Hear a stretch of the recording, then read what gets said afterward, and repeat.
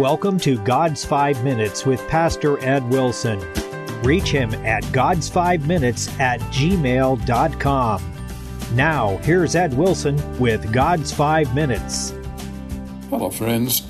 Matthew 21:44 reads, "And whosoever shall fall on this stone shall be broken, but on whomsoever it shall fall, it will grind him to powder." As Christ's ministry drew to its close, it increased in both severity and gentleness. Severity to the class to whom it was always severe, and gentleness to the class from whom it never turned away. Side by side through all his manifestation of himself, there were the two aspects.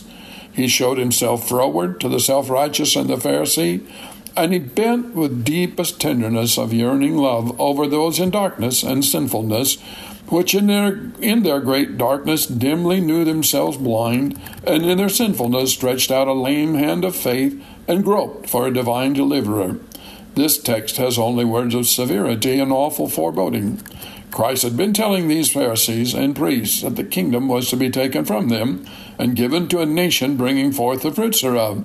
He interpreted for them an Old Testament expression. The stone which the builders rejected has become the head of the corner. And then, falling back on other Old Testament uses of the same figure, he weaves into one the whole of them. Isaiah about the sure foundation. Daniel about the stone cut out without hands, which became a great mountain, crushing down all opposition, and centers them all in himself. The two clauses of the text point to two different kinds of operation on those who reject the gospel. For one class, he said, "Whosoever shall fall on this stone shall be broken. For the other, on whomsoever it shall fall, it will grind him to powder." In the one case, the stone is represented as passive, lying quiet. In the other, it has acquired motion. In the one case, the man stumbles and hurts himself, a remedial injury, a self-inflicted injury, a natural injury, without the active operation of Christ to produce it at all. In the other case, the injury is worse than remedial. It is utter, absolute, grinding destruction, and it comes from the active operation of the stone of stumbling. That is to say, the one class represents the present hurts and harms which by the natural operation of things, without the action of Christ judicially at all, every one of us receives in the very act of rejecting the gospel. And the other represents the ultimate issue of that rejection, which rejection is darkened into opposition and fixed hostility when the stone that was laid for a foundation has got wings and comes down in judgment, crushing and destroying the antagonist utterly. Whosoever falls on this stone is broken here and now, and on whomsoever it shall fall, it will grind him to powder hereafter and yonder. So here are three lessons. First, every one of us has some kind of contact with Christ. Second, rejection of him here and now is harm and maiming. Lastly, rejection of him hereafter and yonder is hopeless, endless, utter destruction. Christ is offered to each of us in good faith on God's part as a means of salvation, a foundation on which we can build.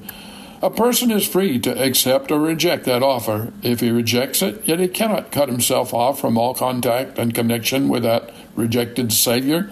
The message he has refused to believe, yet exercises an influence on his character and his destiny. My friend, will you let me lay this one thing upon your heart?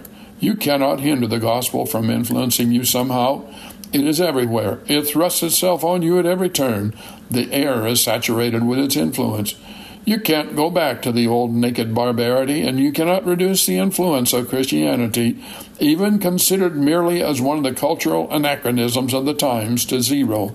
You may think you're letting it alone, but it doesn't let you alone. It is here, and you cannot shut yourself off from it.